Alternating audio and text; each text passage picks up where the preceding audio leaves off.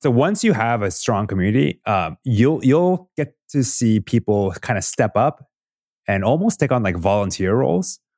And so these are, your kind of like your key ambassadors for the brand, and you can definitely like leverage these people. It's a win-win when you delegate decision making. And, a lot of people are really afraid of that. But to be honest, like you got to go out at some point and teach them how to fish, for example. You can't always fish for them. If you have a product that you're launching and you've built these relationships with these influencers, you can definitely like give them the products and tell them, hey, on this day, this is what we're announcing. Like, if you're up for this, like we'll send you whatever products that you need and maybe, monetary value as well. But this is what we're doing at this time. Like, please announce it. And so that kind of has this like a press release effect where everyone finds out about it at the same time. And so that's really the only way that I've seen that a brand kind of launch with that kind of bang. So on today's episode, we're going to speak to the leader and CEO of a community-driven e-commerce brand platform called Urban EDC. We'll be finding out how to use the psychology of novelty, exclusivity, and urgency to build engaging communities around your brand and products. This is the 2X E-commerce Podcast, hosted by Kunle Campbell. Hello there. Welcome to the 2X E-commerce Podcast. I am joined by Yong-Soo Chung, who is the founder and CEO of Urban EDC and GrowthJet. Urban EDC, or Urban Everyday Carry, is a community-driven e-commerce platform that curates and sells artisan crafted everyday carry gear like notebooks, pens, knives, wallets, and bottle openers. They operate on the premise of exclusivity and urgency through their limited edition weekly product drops from top makers that get their community members constantly excited. Young's second company, GrowthJet, is a climate neutral certified third-party logistics or 3PL company based out just of the south of San Francisco. So why should you listen to this episode? Well, Yong-Soo breaks down the building blocks he's used and is still using to build a strong and remarkable brand. A strong brand that will help you stand out in a crowded market, build trust with your customers, and increase customer loyalty. Yong-Soo also speaks a lot on how to leverage customer data to get valuable insights into your customers' behavior, preferences, and needs. In his words, by analyzing customer data, you can identify areas where your business can improve and make data-driven decisions to optimize your operations. Yong-Soo also covers how he has experimented with different marketing channels for Urban EDC and his other portfolio brands. They have heavily utilized and leveraged social media, email marketing, influencer marketing, and paid advertising. Fourth, we talk about automation, tech, and the importance of staying curious and continuously learning as an e-commerce entrepreneur. So if you want to delve into the detail of how Yong-Soo has grown and is profitably managing his 10 million plus e-commerce empire, well, you've got to pay attention, and let's just get started. Let's take a short pause to hear from our sponsors, and we'll be right back. Let's talk about the importance of retention in e-commerce growth and the role that marketing automation plays in achieving it. When it comes to marketing automation, the gold standard platform for e-commerce is Klaviyo. I've been using Klaviyo since 2017, and I've watched it evolve from an email-only platform to a unified customer platform with integrated email and SMS capabilities. Not only have I watched it evolve, but I've been able to use Klaviyo to roll out highly targeted messaging flows to VIPs and high-risk customers who are about to churn, and even implement on-site behavior-triggered message flows, all with high deliverability rates. I've never once had to worry about not being able to use Klaviyo for even my wildest automation and optimization dreams, because Klaviyo has deep integration with my tech stack with over 300 integrations. It's no wonder why over 100,000 brands trust Klaviyo, including big names like Glossier, Iconic London, Wilkington Sword, Italis, Grind, and Blenders Eyewear. And at Octillion, where we acquire digital native brands in both the health and beauty and the food and beverage industries, we use Klaviyo in our portfolio brands like Lean Caffeine. With Klaviyo, you will have a single platform to personalize at scale and connect with your customers to grow more profitably and sustainably on your own terms without having to rely on expensive strategies like paid advertising. So don't wait. Try Klaviyo today and take control of your e-commerce growth. Get a free trial at klaviyo.com/2x. That's KLAVIYO.com/2x.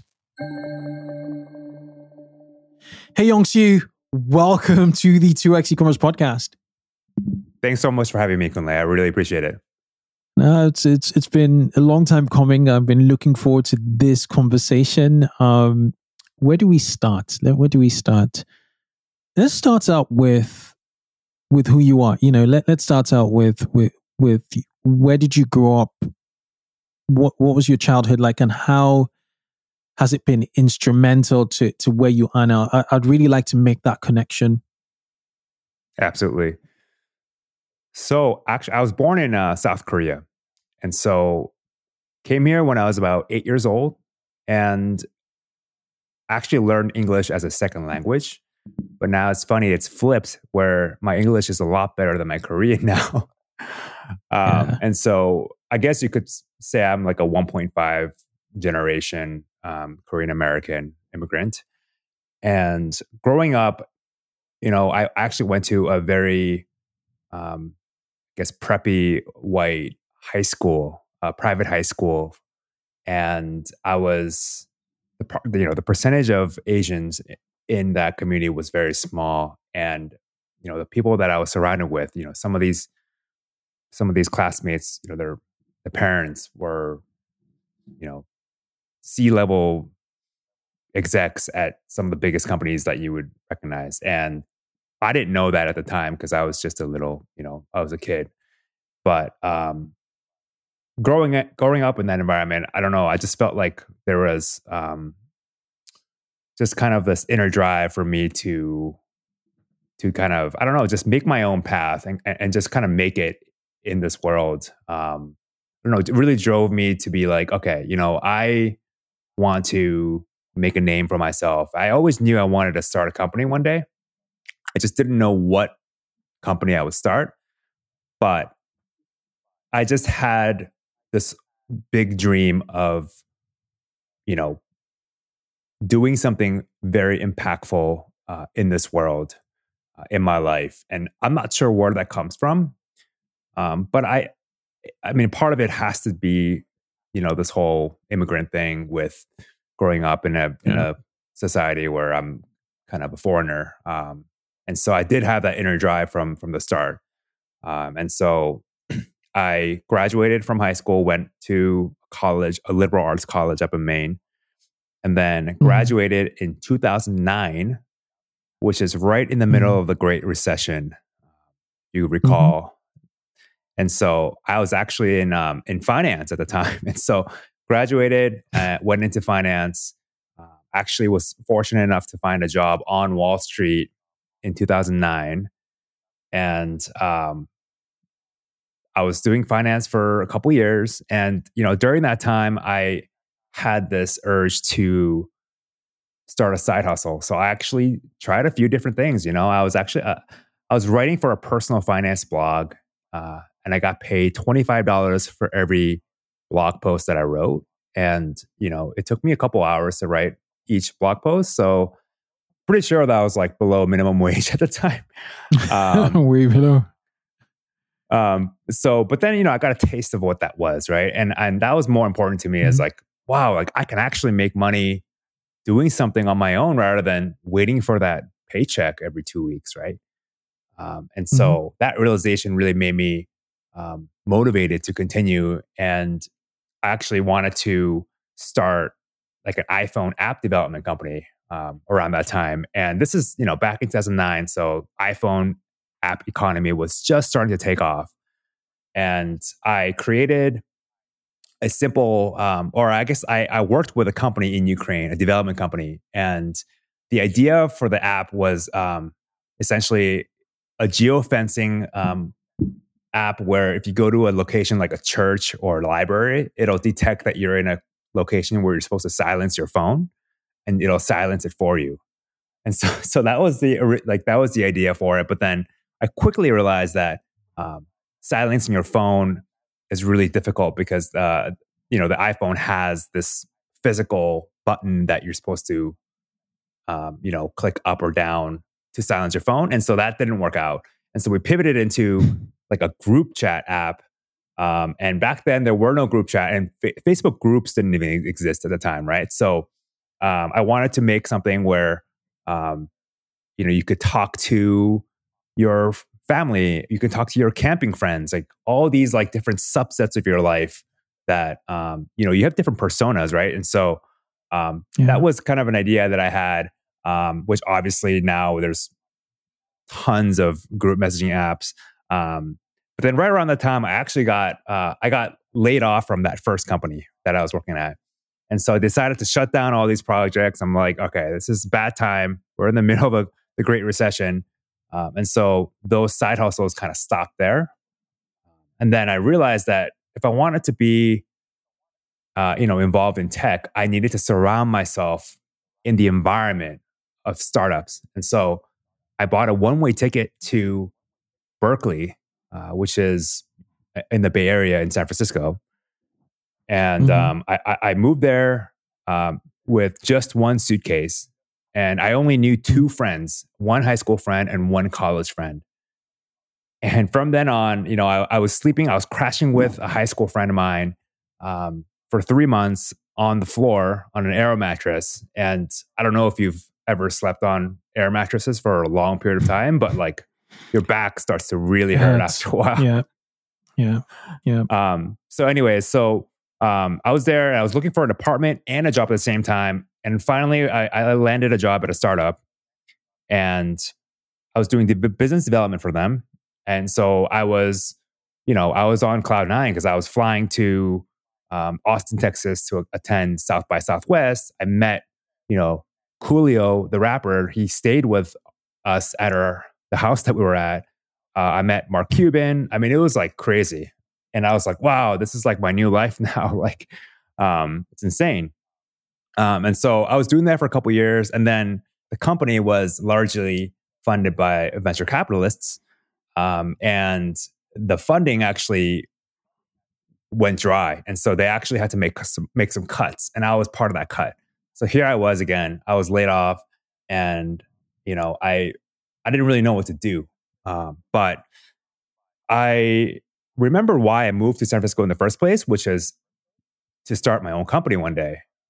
But I didn't know engineering, and I felt like that was a core skill that I needed to know. And so I actually did a 12-week intensive software engineering boot camp where literally Monday through Saturday, 8 a.m. till 9 p.m., I was just coding all day. And it was a really intense 12, 13 weeks. And you're a finance major. I'm a finance major, yeah. Or econ major, but yeah, wow. Finance specific. Econ, okay.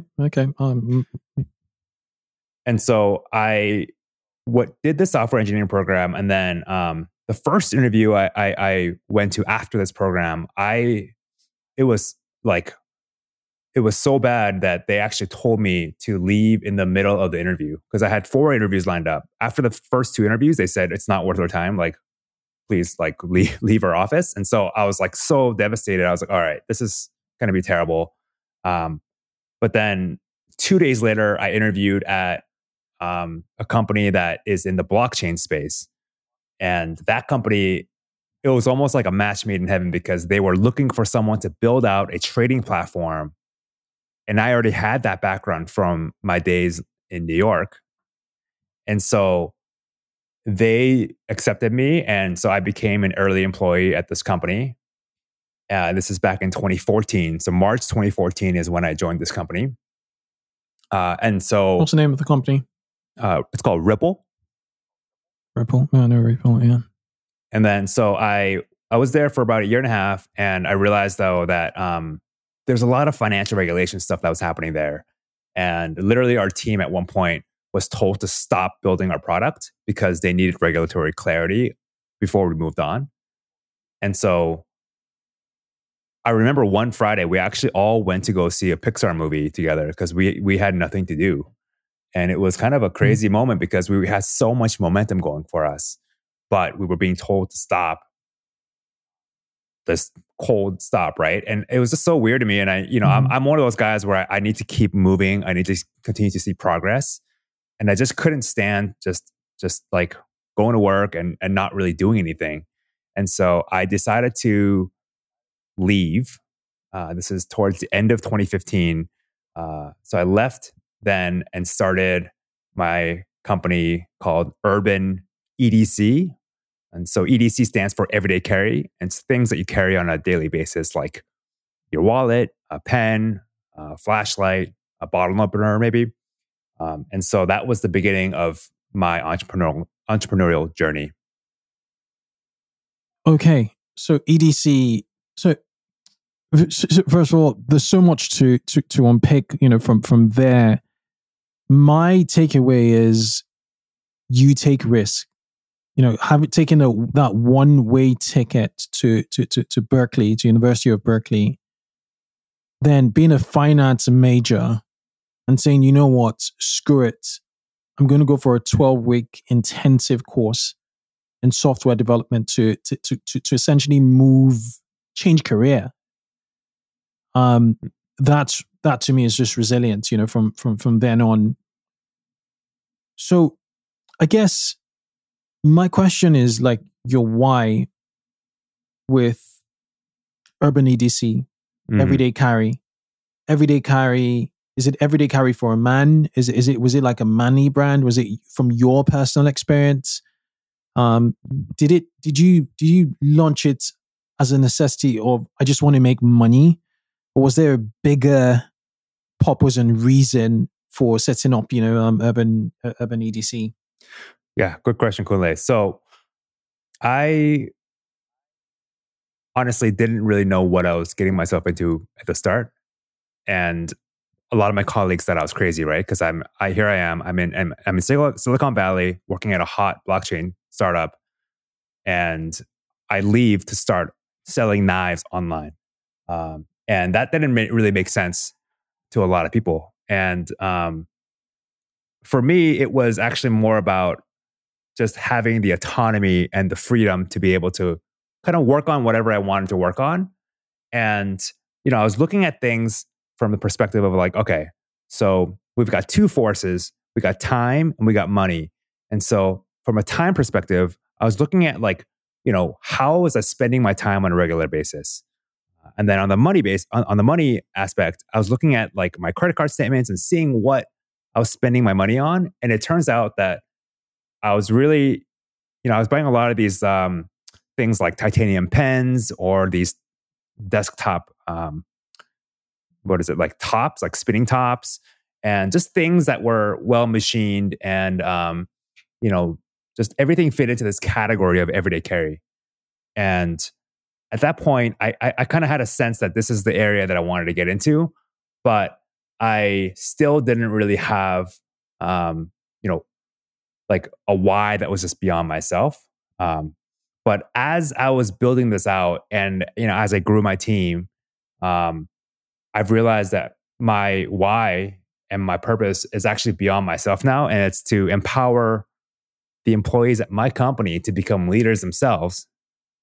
And I think that actually shifted a lot for me because now I was no longer doing this for myself, but I was doing it for others. And to be honest, that shift in my mentality unlocked a lot of doors for me. And so yeah. Going back to the everyday carry category, how big is it? What it seems general. It's not like homeware or garden or and who are the major players in this everyday carry? It seems to be a thing. Mm-hmm. So you want to break that down for me as a novice? Sure. So I'd say the knife industry as a whole has existed for a long time. And I know that in the UK, it's, quite prohibitive to have knives and carry knives. But here in the US, it's a very common thing, especially down in the South. And to be honest, like a lot of people carry knives not to, I know it sounds kind of silly, but they don't carry the knife to really use it that often. They carry it more as like an accessory. It's almost like a I don't know, like a purse. A lighter? But instead of, like a lighter. Yeah, whatever it is, like it's like, why are you carrying that specific lighter, right? It's got to be, it's some kind of personality attached to it, right? Like, oh, I'm carrying this Right. because it was passed down from my grandfather or whatever. There's some personal meaning behind it. And so a lot of people, they carry a knife because, it has that special meaning behind it. And they carry that specific knife for that specific occasion because of these deeper meanings. And so a lot of these guys are collectors. And so they really appreciate the design aspects of how the knife was made. And so it's not much about like, just get any old knife and just, open boxes with it. Like it's definitely deeper than that. It's more about like, why did the designer choose to, design the knife in this way? And so you can really geek out about knives. And to be honest, Kunle, I wasn't a knife collector when I started Urban EDC, but I've soon gone down that rabbit hole. And it's a really interesting and intriguing world out there with knives. And I know that it's I guess if you're not into knives, it's kind of weird, but there's a whole community that's super passionate about it. And it's really about bringing that community together and showing off like, oh, check out this knife that I've had for, I don't know, like 20 years, 30 years. And just showing it to people. And there's a story behind that. And I think that is where like the power is the meaning and the story behind each of these items. Let's take a short pause to hear from our sponsors and we'll be right back. If you're looking to take your e-commerce growth to the next level, I highly recommend checking out Recharge for your recurring payments and subscription management needs. With Recharge, you'll be able to streamline your recurring payments, create predictability, and even further automate your business. So don't wait. Get started with the subscription platform trusted by over 50 million subscribers across the world. Try Recharge today and see how it can help you retain your customers and grow your business. So head over to rechargepayments.com/2x. That is rechargepayments.com/2x. And everyday carry transcends knives, right? There are many other, I know knife is the leading product in this category, but there are many other things. There's bottle openers, flashlights, fidget toys, chain keys, right? Okay, Yes. but it's really the craftsmanship involved. It's like wearing a really good wristwatch, or just being very particular about what you carry or done on yourself. Now, you guys have a very unique business model at Urban EDC. You utilize product drops, weekly product drops. Now, from in my head, what I'm thinking is this draws parallels with a publishing business. Whether it's a daily publishing business or a weekly publishing business, there's an audience.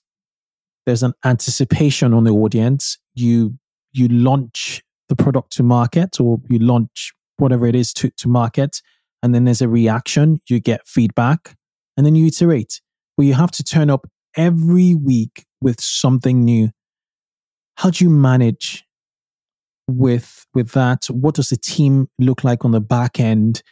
How far do you plan? It's like a podcast, actually. It's like a podcast. So I do this podcast every Tuesday, and I think on a good month, I kind of know my next 4 or 5 episodes. So how do you plan this out? Yeah. Do you want to break down the model on the back end so e-commerce operators listening to this can, sort of get a grasp of how, where you're coming from? Absolutely.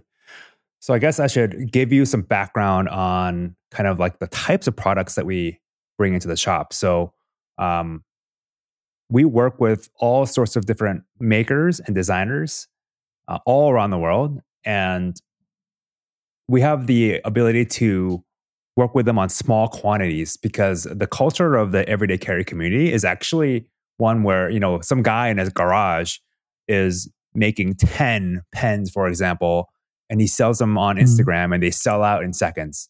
And so that's the culture of this everyday carry community. And so we wanted to bring that experience to our customers on a weekly basis. And we haven't deviated away from the Wednesday, 12 p.m. Pacific time gear drop for years. And there's a purpose behind that. And that's because we're training our customers to know that, hey, if you come here at this time each week, we have really cool stuff that you're probably going to want to check out. And what's happened here is actually, it's so funny because we have customers literally like setting alarm clocks for 12 o'clock on Wednesdays so they don't miss out on our drops. And it's like a conditioning where, we've actually had people telling us like, hey, I actually run a law firm and I told all 5 of my employees to jump on the website at 12 p.m. Pacific time on Wednesday to try to score this flashlight that's really hard to buy. And the funny thing is, none of them were able to buy it at that time. And the guy got really upset at me, being like, "Yo, how is this possible? Like, I got all my team trying to get this product, and none of them were able to buy it." And so we've kind of created this this hype and anticipation of these drops. And you're right, it does take a lot of coordination and a lot of scheduling. But I genuinely believe that getting that hype level up each week has been one of the best, I guess, marketing decisions that we've made, because it really people get really jazzed up and they know it's going to be there at 12 one Wednesdays. And it's like, yeah, it's a really interesting thing that we've created there with these weekly drops. And so, yeah, we have a calendar. We work with a lot of makers. The moment we make a purchase, we use Notion. We put it into that database. We schedule the drop. So, for example, if we buy something today, purchase inventory today, then we'll put it out maybe 6 weeks out. And so it's scheduled. And of course, sometimes we have to adjust the schedule because there'll be delays and stuff. But at least it's there, and we know that we've purchased it and it's there in the database. And then we'll start planning a little bit of like sneak peeks and hyping it up about a week before. And so we'll let people know, hey, by the way, this is coming this week. You don't want to miss out. And so we have content scheduled before the drops, and then we have content scheduled literally like the moment it goes up. And then throughout that, the rest of the week, we will publish content around the products that are still available. A lot of it will sell out instantly. And so those things we don't want to push because then people will just get really upset at us. But we will essentially keep pushing content out that is surrounding this gear drop event that occurs each week. Yeah. A lot of work, but worth it because there's the novelty. There's that anticipation, and they just want that novelty on a regular basis. And given the fact that they are of a certain psychographic, they think a certain way, they appreciate certain types of artisan works, and design, they want to turn up to buy something unique, and they know it's not going to be there, next week. So they're there. They keep turning up and up again. So just looping back to our conversation before we hit record, it looks like there are 2 key pillars in your business. One is the collaborative side, which is the back end where you're collaborating with artisans, with producers essentially, and then the other is community, which is what you have. That's your core asset, and you're essentially bringing and merging them on a weekly basis, on a regular basis, together. Now, looking at starting up with the collaborators, in terms of like the artisans, are you getting inbound now that you're so big? Do you still hunt for manufacturers, or is just you just made a name? It's kind of like with the podcast. We still do hunting with a podcast because we don't want to be like every other show. Because if we wait for podcast agencies to present guests to us, then we'll sound like every other podcast. So I actively go to LinkedIn. I myself go to LinkedIn, and whenever I see someone really interested in this space, I would just outreach them and say, "Hey, would you like to come on the podcast?" So what is the process with yourselves? Absolutely.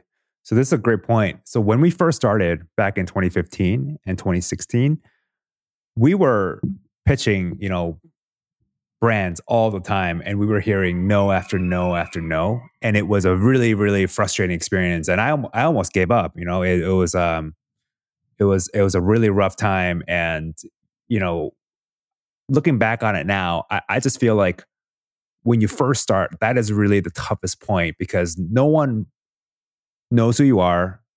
No one cares about you. And why should they work with you? Because you don't have anything that you can offer them. You don't have an audience, you don't have a big social media following or whatever.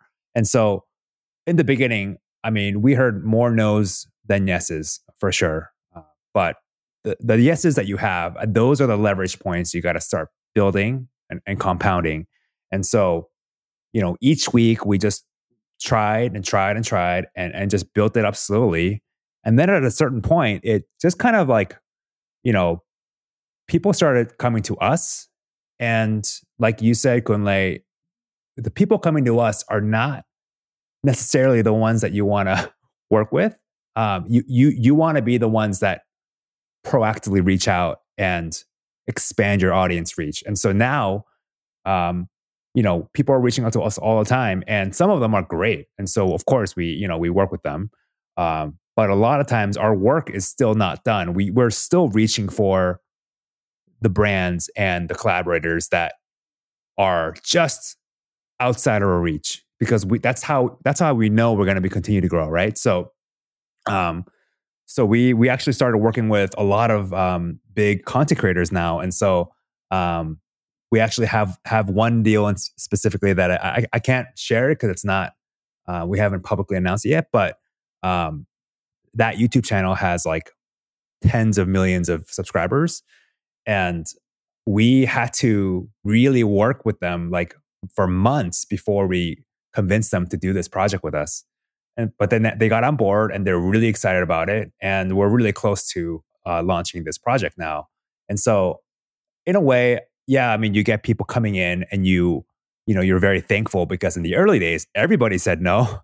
But now, even though we've kind of built our reputation and people are coming to us, you still don't want to take all those people coming to you, because you still want to be expanding your own network and your own circles and your reach. And so I guess the approach hasn't changed that much. It's I guess more about the magnitude of the people that you were reaching out to. Yeah. And as you grow, you know what you want. Your tastes change, and that actually gives you more of a recognition, more of a back end, because you have success behind you. So when you approach the desirable partners, they see the credibility. Credibility is actually the word I was trying to. So as you grow, you're building your credibility, and that credibility actually gives you more opportunities, for you to reach out to those brands that you really, and creators that you really want to collaborate with. Mm-hmm. And then on the community building side, you're not allowed to advertise Knives. Knives is your leading artisanals are your leading, products at in urban EDC. How have you built? How big is the community? And how have you built community? Mm-hmm. And what is the primary way customers love to be communicated with? What's the primary medium you communicate best with customers on? Great question. So our community, so we have about 169,000 followers on Instagram, and our email list is close to 100,000 subscribers. And so I would say the email is our primary method, and it's very, very important, because the way I see it is like Instagram and all these other platforms are discovery platforms. And so those platforms, you're essentially borrowing audience from, Instagram or YouTube. You don't really own them. Yeah, they might follow you, but then one small tweak of the algorithm and like no one will see your posts, right? So it's a delicate balance of getting followers on these discovery platforms and then having an enticing offer or some kind of motive to get on the website where you can kind of get their email address, and then from then on you own that relationship with that potential customer. And so I would say that a newsletter is critical for building a sustainable brand, and that's been our driver. Like each Wednesday, like we talked about earlier, like the newsletter goes out and like we see a huge spike, and each week I can see our open rates are increasing, or our opens are increasing because our email list is increasing, and that's correlated really nicely with our revenue. And so I would say definitely like email is a core part of what we do. We also do SMS, and so we do have a text campaign that goes out, and those are kind of we call it the underground. And so these are deals that we don't advertise anywhere, and so these could be very attractive offers, but a lot of the brands don't want their products to be discounted on the website. So what we can do is we can actually go through SMS, and that way customers feel like they're getting a really cool deal. No one really knows about it, and we can move inventory that's not moving as quickly. So yeah, email, SMS, and then the discovery platforms we're on right now, Instagram. We are quickly growing on TikTok as well. We're doing YouTube Shorts. We're also on Twitter. And we were on Pinterest earlier, but we've kind of gone away from that a bit recently. But yeah, those are kind of the primary channels that we acquire our customers. And then going back to the community aspect, and so this is really important. We want to make sure that each person that comes into our network becomes an advocate of the brand. And so how do you make someone love your brand? They have to have a fantastic customer experience. And then that customer experience has to be kind of like a network effect. And so, we have a free Facebook group that people are invited to when they purchase. And so we send follow-up emails and say, hey, how do you like your product? Oh, by the way, we have this community on Facebook if you want to join. And we're able to leverage our community, and so they feel like they're part of something. And then actually most recently we launched a paid membership called Yamato Club. And this is an interesting experiment that we're doing that is working out really well for us. And so people are paying $9 a month to join this community. It's a Discord server. And essentially these are like our top customers that we have. And, we have a very lively conversations in there. And then we're actually curating kind of like these mini drops for them. And so it's almost like a paywalled shop that only they can access. And so I really feel like doubling down on a community and this kind of exclusive access to the community is going to be a bigger trend for e-commerce. Because I feel like there's a lot of brands now, and brand affinity and building a strong brand is really going to differentiate, one brand from another. And so definitely double down on the community and build an experience for them that, they can't refuse. Mm. Mm. And what about like moderation? You talk about customer experience. With an e-commerce business, there's so many layers to customer experience. Whether it's the returns process, whether it's the on-site UX, and the post-purchase experience. There's so much. Now, how do you manage also extending that level of care with managing a community? Because things can get really wild in a community, particularly Discord.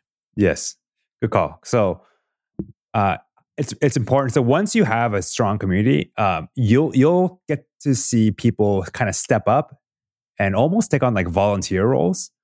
And so these are, your kind of like your key ambassadors for the brand, and you can definitely like leverage these people. And they, of course you take good care of them. So you can, give them whatever discount codes or free gear from time to time. But they're not necessarily like part of your team. They're part of the community. And I think that is what's more powerful, is that these self-governing communities with moderators that are from your community, they're not even part of your team. And so when someone, let's say, is unhappy with like, I don't know, like there's a problem with shipping, right? And they're like writing on Discord being like, oh, I can't believe they did this, whatever. Then the moderator, who's not part of our team, is stepping in and say, hey, by the way, they're really good with customer support. Like, just reach out to them. And so we've actually had times when our customers, like somebody would post something negative about us, and then our other customers actually come in and like, it's like a swarm of like people. They're like, this, like, you're not getting the point here. Like, you need to reach out to them. Like, they are so good. Like, you know, and so they actually like stand up for us. And I think that's like the most powerful thing, is like when you have customers who advocate for that experience, then, you can kind of scale that way. Yeah, raving fans. There's a use case. There was a brand I was working with, and they were into the automotive space, and when you run Facebook ads for them, and I know you're not allowed to run Facebook ads with the knives, but when you run Facebook ads for them, what happened is their customers, we won't put exclusions on the Facebook ads for a reason. The reason why I wouldn't do that is because their customers will just jump into the comments and share their projects on there. So that was like social proof right there. So you'd have like one ad with 20, 30 comments on there with their finished projects. So for somebody who's like Dalton Jones, he's looking at it and is like, shit, these guys are for real. They're legit. These are not bots. These are real projects, because they're so diverse. Mm-hmm. And that just used to essentially turbocharge the performance of the ads, because it was like a self-perpetuating, situation there. And it was just amazing. So you get that privilege in these groups where everybody is like in the same mind that we care about, the brand Urban EDC, and that's it. That makes a lot of sense. It makes a lot of sense. Okay, let's flesh out the way your business works. We have the collaborators, which essentially is your supply chain. It's your back end. Do you have a supply chain manager on there? Or do you still sort of paying that special attention to detail? Do you still handpick, or do you have someone to do it for you? Yeah, so we have someone that's been with us for a very long time. He actually started off in customer support and worked himself up to now he's the brand manager of Urban EDC. And so he's the one that works with the suppliers. And of course, he checks with me, like, these are large purchases. So he makes sure like, hey, are we good on finances, all that stuff. But those decisions, I really try hard to delegate decision-making. And I found that when I do that, not only am I able to delegate and get more off of my plate to work on other things, but it also empowers the employees. And so they're like, wow, I'm like making this crazy big decision, I feel really good about it, And so it's a win-win when you delegate decision making. And, a lot of people are really afraid of that. But to be honest, like you got to go out at some point and teach them how to fish, for example. You can't always fish for them, right? So, I've actually sometimes I would let them make the mistake as long as it's not like extremely costly, because I know that learning is going to be so valuable that it's almost worth me paying a little bit for that mistake versus me being like, actually, you have to do it this way because of this. Because then they're like, okay, I'll just do it that way. But then there's no like reasoning behind it. The other thing I found is like transparency on like your North Star metrics and their metrics. So I was speaking to a PPC team today, and they're like, no, we don't want to run a campaign that would go on on like a competitor's brand name search because it's going to ruin our numbers. And well, it's going to ruin our numbers. And I was like, screw it. If that increases revenue, month-to-month revenue, it's a win. We're not judging you by those metrics alone. You need to look at it, the bigger picture. Sometimes they're so screwed on like their metrics, their dashboard, without actually seeing the whole. And exactly. You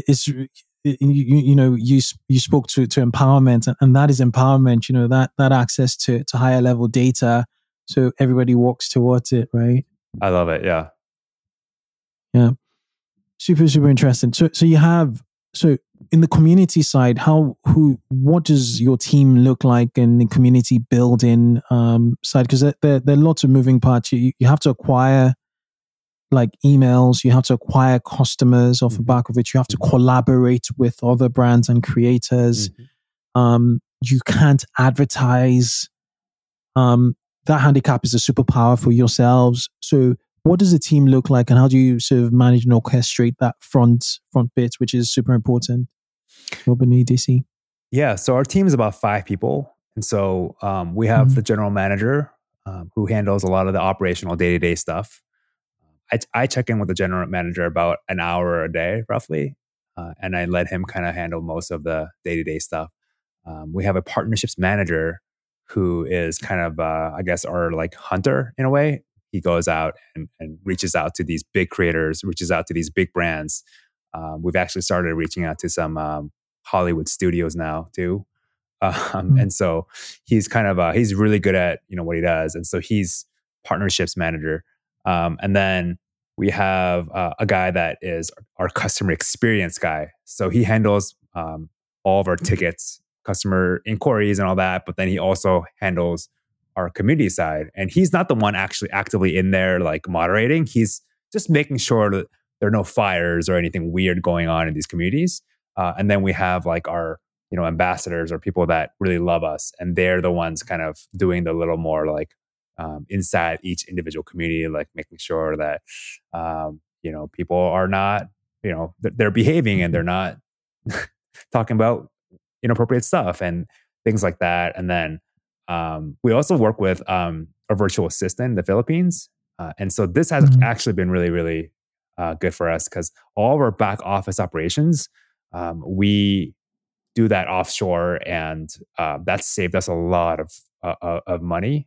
And what's great is the Philippines, they'll do all that like when you're asleep, right? So when you wake up, like all that stuff is already done for you. And so that's kind of the basic structure. Oh, and then we have a product photographer as well. So he creates product photos and also videos for us as well. And so that kind of rounds out the team. Yeah, and since you have weekly drops, I guess copy is so important. You mentioned the photographer. You definitely have to have photos of what you're dropping. Who crafts the copy to make it compelling both on site and across all your comms channels, whether it's SMS, email, or social? Yeah, actually, I forgot to mention that one. So we do have a copywriter that we work with. He's from Singapore. And so he does all the copywriting for our product pages. And then the emails themselves are actually written by our team internally. And so we don't outsource that because I just feel like it's such a core part of what we do. And like I said earlier, like newsletter is so important to us that we do that internally. And social media posts, same thing. We do that internally as well. So all the product stuff is outsourced in terms of copywriting. But all the other communications are all internal because it's our voice, it's our brand. So I want to make sure that it's representative accurately. Okay, so you have 2 or 3 other businesses, if I'm not mistaken. You have Growth Jet, which is the first climate neutral certified third-party logistics provider in the world. We need to talk about that. Okay. Then you also have a pet brand. If I'm not mistaken, it is called Spotted by Humphrey. That's right. Which has got to do with your dog. It's a pet brand. And then you're building a personal brand now, if I'm not mistaken. Also, just looking up my notes here. That's right. It's First Class Founders. You started that in November, and from my notes, these businesses combined are an over $10 million a year business, which is like a 9-figure business. How do you manage all these cogs? Let's speak first to Growth Jet. You started Growth Jet in May 2019. How's that going? Why did you jump into the third 3PL space? You leveraging your existing facilities for Urban EDC for this. Do you want to speak to that piece? Absolutely. So we realized, when we were doing our fulfillment for Urban EDC, I did a lot of research and discovered the third-party logistics company that had the best reviews. And I was like, all right, I'm going to go with these guys. They're clearly the best. And so we went with them, and we had a lot of issues with their fulfillment. I mean, we had like $5,000 worth of goods lost. We've had literally products taken out of the box before it was shipped to our customer. So the way we found out about that is our customer would email us and say, hey, is this a joke? I just received a box and it has nothing in it. And so that kind of experience really shook us. And I was like, that is terrible customer experience. And, just feel like we could do a much better job at it. And so we decided to bring fulfillment in-house. And when we did that, we actually had a lot of people asking us like, hey, who's doing your fulfillment? Because my fulfillment is kind of our pain point of our business. And so we decided to take on privately a few clients to help them with their fulfillment. And so we actually didn't even have a name or a website when we began GrowthJet. We were just helping out other brands. And then, finally we're like, all right, let's make this into a real thing. And so we got a website, got a name, and we realized that fulfillment business is really, really, bad for the environment. There's so much like waste and trash. And so we wanted to do something about that. And so one of our core values for GrowthJet, we made as like being a climate-friendly 3PL.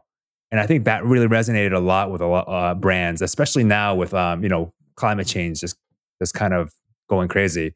And so the brands that we work with are very, very careful about working with partners that have these brand values that align with their brand values, right? And so that's kind of how GrowthJet was born. And we just moved into a 39,000 square foot warehouse.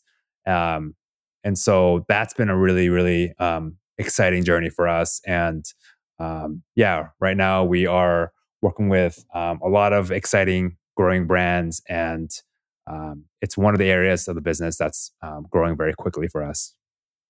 Interesting. So how do you get climate neutral? Yeah. If that's how do you get climate neutral certified? Yep. So there's an organization and it's climateneutral.org. And they work with other brands, and they're actually a relatively new initiative, but they've already gotten a lot of large brands like REI. They've gotten a lot of these big brands to commit to being climate neutral certified. And so the way we do that is we look at all the expenses and the costs of the business, and then they categorize that into certain different categories. And then you essentially have to buy back the carbon credits for that waste. And so each year we go through, look at our expenses and categorize them, and then buy the credits to offset the carbon footprint for the business. What have been your major, what have been the major levers? Okay, you have clients in GrowthJet, obviously. Have you seen any growth stories with, like, whereby maybe you're fulfilling 50 orders a day for a merchant, for an e-commerce operator, and then that 50 has grown to 500 and has been sustained? Have you seen any growth stories internally with your clients at GrowthJet? Oh, for sure. I mean, we've seen new brands that launch, and I guess these situations are a little bit unusual because they launch with a celebrity as a co-founder, and so they're able to obviously have a lot of brand awareness right from the get-go. And so these brands will actually launch and then grow slowly, and then all of a sudden, it'll explode in volume, in order volume. And so we've definitely seen that, working with a lot of these brands. Are they only celebrity led, or do they tap into other opportunities or efficiencies to really, grow quite rapidly? Well, to be honest, I think if you're the brands that we see kind of from the get-go that launch with a bang like that, you have to have a lot of connections and kind of a network that you can launch like right away. Like, here we are, this is a new brand, and that's distribution of like brand awareness. And so if you don't work with a celebrity, then definitely you'd probably have to work with some like an agency, like a PR agency, to get your word out and essentially kind of do like an announcement. You can also work with influencers. And so if you have a product that you're launching and you've built these relationships with these influencers, you can definitely like give them the products and tell them, hey, on this day, this is what we're announcing. Like, if you're up for this, like we'll send you whatever products that you need, and maybe monetary value as well. But this is what we're doing at this time. Like, please announce it. And so that kind of has this like a press release effect where everyone finds out about it at the same time. And so that's really the only way that I've seen that a brand kind of launch with that kind of bang. Okay. Makes sense. Makes a lot of sense. And then where is GrowthJet located? Yeah, GrowthJet is in Brisbane, California, which is about 20 minutes south of San Francisco. Okay. Oh, wow. Okay. So it's not quite Monterey. It's somewhere between San Fran and Monterey. Yeah, exactly. It's pretty close. I mean, it's pretty close. It's, to be honest, it's a very expensive area. And we're trying to, if we were optimizing for real estate, we would probably not be in that area. But, it just kind of worked out for us. We found a great space, and we're really excited. We're going to be there be there for 4.5 more years. So, yeah. You've also got good people there. Yes. I guess. Yeah. Okay. And then the really cute story here, your dog, Humphrey, spotted by Humphrey. Do you want to speak a bit to that, please? Yeah. So my wife and I, so we do business together, and we brought home a French bulldog in 2017, and we did not expect this to happen, but he gained a large following very quickly on Instagram. And it's funny, actually, one of the first videos that went viral is me holding him, but I'm like cut off from my neck down. So it's just like my torso. And like, so my torso is being viewed like millions of times by strangers on the internet. But yeah, that video kind of took a life on its own, and that catapulted his following. And so a year later, my wife, she quit her job to pursue Spotted by Humphrey full time. And so Spotted by Humphrey is an online dog boutique curating, all sorts of dog products. And, she has pretty good taste. So she's not just bringing in random stuff. Like, she's very picky about all the leashes and harnesses and, the treats, making sure that they're healthy and all natural, all that stuff. And so she kind of launched this brand leveraging his audience. And so she kind of, she's also a content creator through Humphrey, I guess. And so part of that revenue is, brand deals, but also the revenue from the e-commerce shop as well, Spotted by Humphrey. Yeah.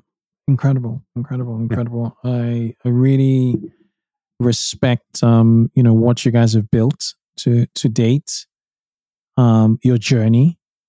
I mean, finance in the recession, taking that lip to San Fran, Berkeley, Ripple, the early days of e-commerce, it's just incredible. It's incredible, Yong-Soo. It's I really respect and the fact that there's this resilience. You're a creator.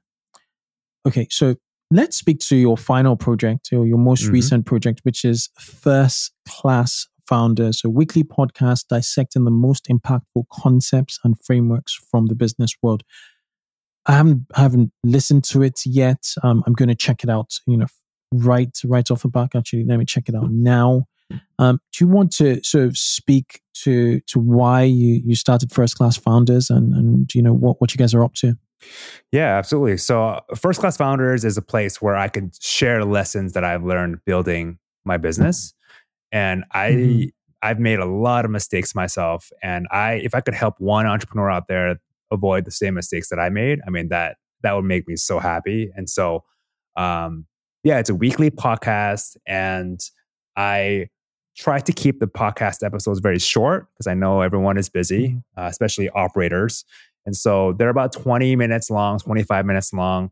And I break down kind of a framework that I used or I have kind of discovered that is very useful for my business. And so a lot of the things that I'm talking about in that podcast, like a framework, I actually apply it to my own business. And I talk about how and why I use that framework in that situation. And so I feel like it's a really unique way to kind of get a sneak peek behind the scenes, into how I'm running my business, kind of like which growth levers I'm pulling, experimenting, and seeing what works, what doesn't work, why it failed, why it succeeded. And so that's kind of the area that is kind of my, I guess, playground for experimenting and just sharing everything that I'm learning as I'm doing this. So yeah, firstclassfounders.com is where you can find the podcast. Yeah, I'm on it now. We're going to link to it in the show notes, and I just give you a follow on Twitter. So yeah, amazing. Awesome. Right. Before I let you go, every episode we have what's called a lightning round, where I ask you about 5 or 6 questions, and if you could use a single sentence to answer each of them, we'll be okay. Let's do it. All right. Okay. Let us begin. Are you a morning person? Yes, I am. So what does your morning routine look like? I get up, I walk my dog, and then I make myself some green tea, do a bit of meditation, and then get some work done that doesn't involve email. So it's like, it's deep work. Mm-hmm. Mm-hmm. Are you into sports? Yes, I'm a big sports fan. I follow Boston sports, so I'm originally from the Boston area. So. Okay, I was going to ask, what is your favorite sports team? Right now, it has to be the Celtics. It's a basketball. Yeah. But I grew up playing baseball, so I'm a big Red Sox fan as well. Okay, all right. What two things can't you live without? I would have to say, I guess my wife and my 2 French bulldogs. Fantastic. Family. What book are you currently reading or listening to? Book, yeah. So I am reading a book called, it's a book by Robin Sharma. Not sure if you're familiar. Mm-hmm. But it's these little short stories, and I think it's called something Manifesto. I'll have to look that up, but I don't know why I'm blanking right now. But I will make sure that I have the title for you shortly. We'll figure it. We'll find it for you. No worries. What's been your best mistake to date? I mean, a setback that's given you the biggest feedback?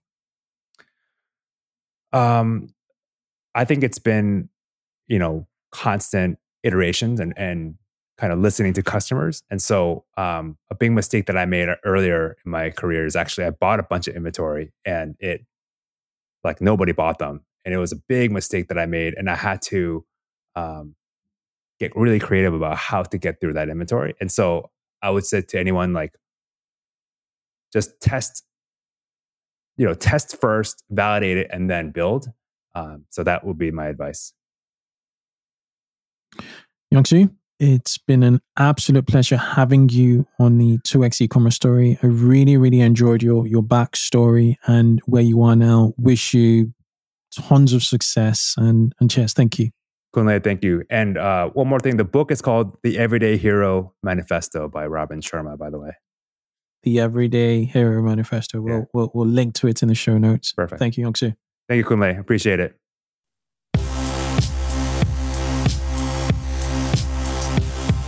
Thanks for listening to this episode of 2X E-Commerce. We encourage you to connect with our community of 2X E-Commerce listeners on our Facebook group, E-Commerce Growth Accelerator Mastermind. Just search for 2X E-Commerce on Facebook to find it. Answer 3 questions and you'll be approved. Grab the show notes of this episode on our website, 2xecommerce.com. Finally, if you haven't already, give the show a review on your podcasting app. Catch you on the next show and keep growing.